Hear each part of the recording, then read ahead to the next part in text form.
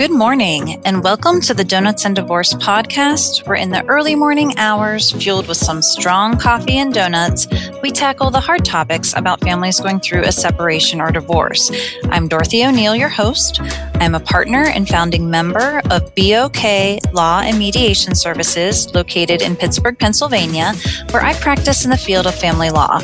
I also serve as a neutral mediator in divorce and separation cases, and I'm a trained collaborative divorce practitioner, which means I can offer a unique divorce process used to settle cases outside of court, listening to the specific needs of the family.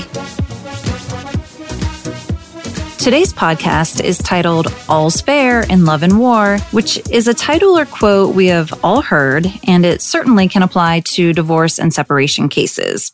And I actually had to do some research on where this quote originated, and to the best of my ability, it came from a man named John Lyly, who used a similar quote in his 1578 romantic novel, pretty ironic, called Euphues, which eventually led to the form it is today.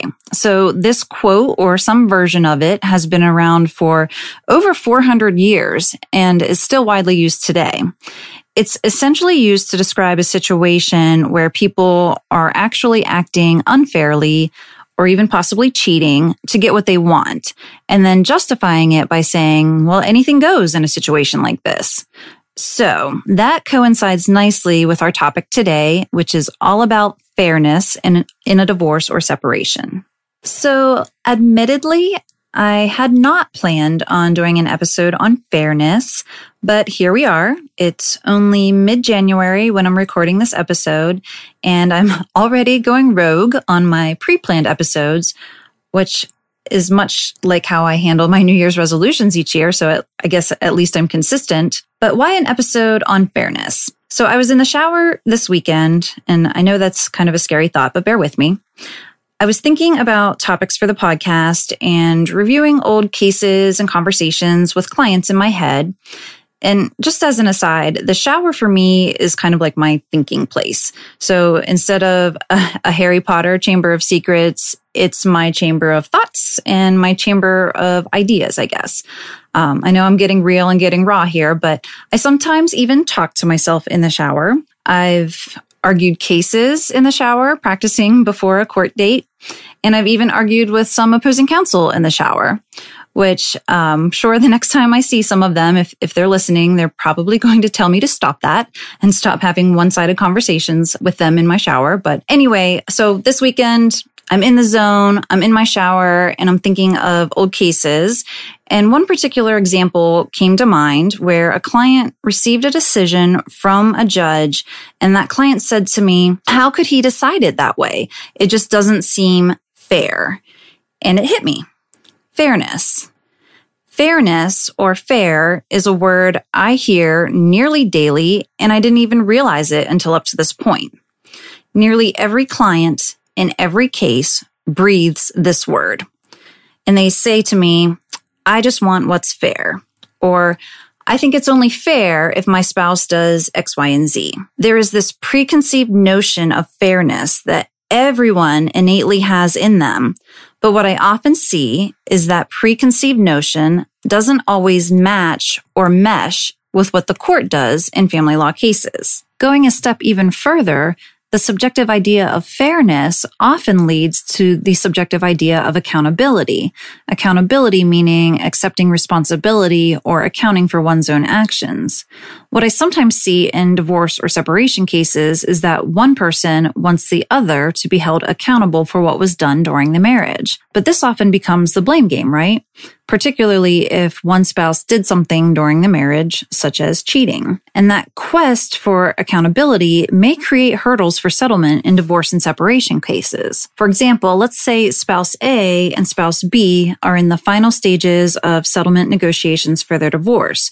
But spouse A is just not there, not willing to fully and finally commit to the settlement. It's quite possible that spouse A doesn't feel that spouse B has been held accountable enough. So instead of settling, spouse A may be inadvertently or maybe even purposefully punishing or trying to humiliate spouse B. But the thing is, spouse A may wholeheartedly believe that is fair. So there is a direct connection between fairness and accountability that sometimes you need to take just a little more time to understand and maybe even address in order to get to settlement. To understand fairness a little bit more, I went down this rabbit hole and I looked at the definition of fair and I got pretty frustrated.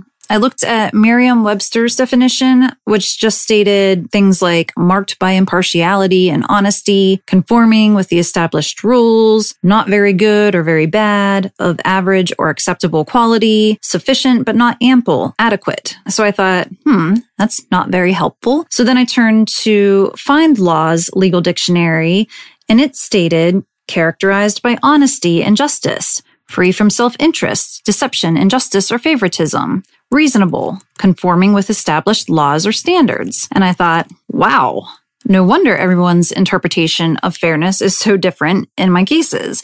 There's literally no real guidance on what fair means. And maybe that's the answer in and of itself. Maybe fairness is so subjective that it can't actually be succinctly defined. All of this reminded me of Brené Brown's podcast, Unlocking Us. I've been listening to a lot of podcasts lately, kind of diving into this world, and there is a lot of content that flows over to the family law world on her podcast. So in one of her episodes, she was interviewing former President Barack Obama, and I'm certainly not trying to get political in this podcast whatsoever. I'm just pulling out content that I found applicable to the content in this podcast. And what he said in the interview, and I quote, people respond emotionally more than they do analytically, end quote. And he was actually talking about being in the public realm, but it really does apply to family law cases in general here. And Brené Brown even referenced a Maya Angelou quote in response. And that quote was, quote, I've learned that people will forget what you said. People will forget what you did. People will never forget how you made them feel. And there it is. That is how cases are settled. That is how people reach an agreement. And that is why I always tell my clients that delivery is 90%. I'm willing to bet that it matters not so much the exact dollar amount someone gets from a divorce, or if one parent is able to pick the kids up on Thanksgiving at, say, 1:00 p.m. as opposed to 3:00 p.m. What resonates in people is whether their idea of fairness is adequately acknowledged, even if ultimately they decide not to choose or force their idea of fairness. They want to be heard. So how is all of this applied in family law cases? First, I would say check your fairness. It's perfectly okay to have your own thoughts about what's fair. And it doesn't even matter what those thoughts are. Just dive in a little deeper. Are you holding on to one specific example, one aspect of your marriage that you feel like your spouse needs chastised for? If you erased that last argument, that last incident, would your idea of fairness be different? If you honestly took a look at not only your life post-divorce, but your ex's life post-divorce as well, and understood that both of you need to survive and function, especially if there are kids involved, would your fairness look differently? And on the other side, understand that sometimes you do need to weigh through the emotions and the hurdles. Divorce is different for every family. I can't stress this enough. Just because your best friend's cousin's neighbor had a certain outcome for her divorce does not mean that the same will happen for you. People are unique. Relationships are unique. And you need to wade into those difficult waters and address those hard topics to unravel a life that was once won. This is really hard to do. This is really hard stuff. One last thing that I think is worth mentioning.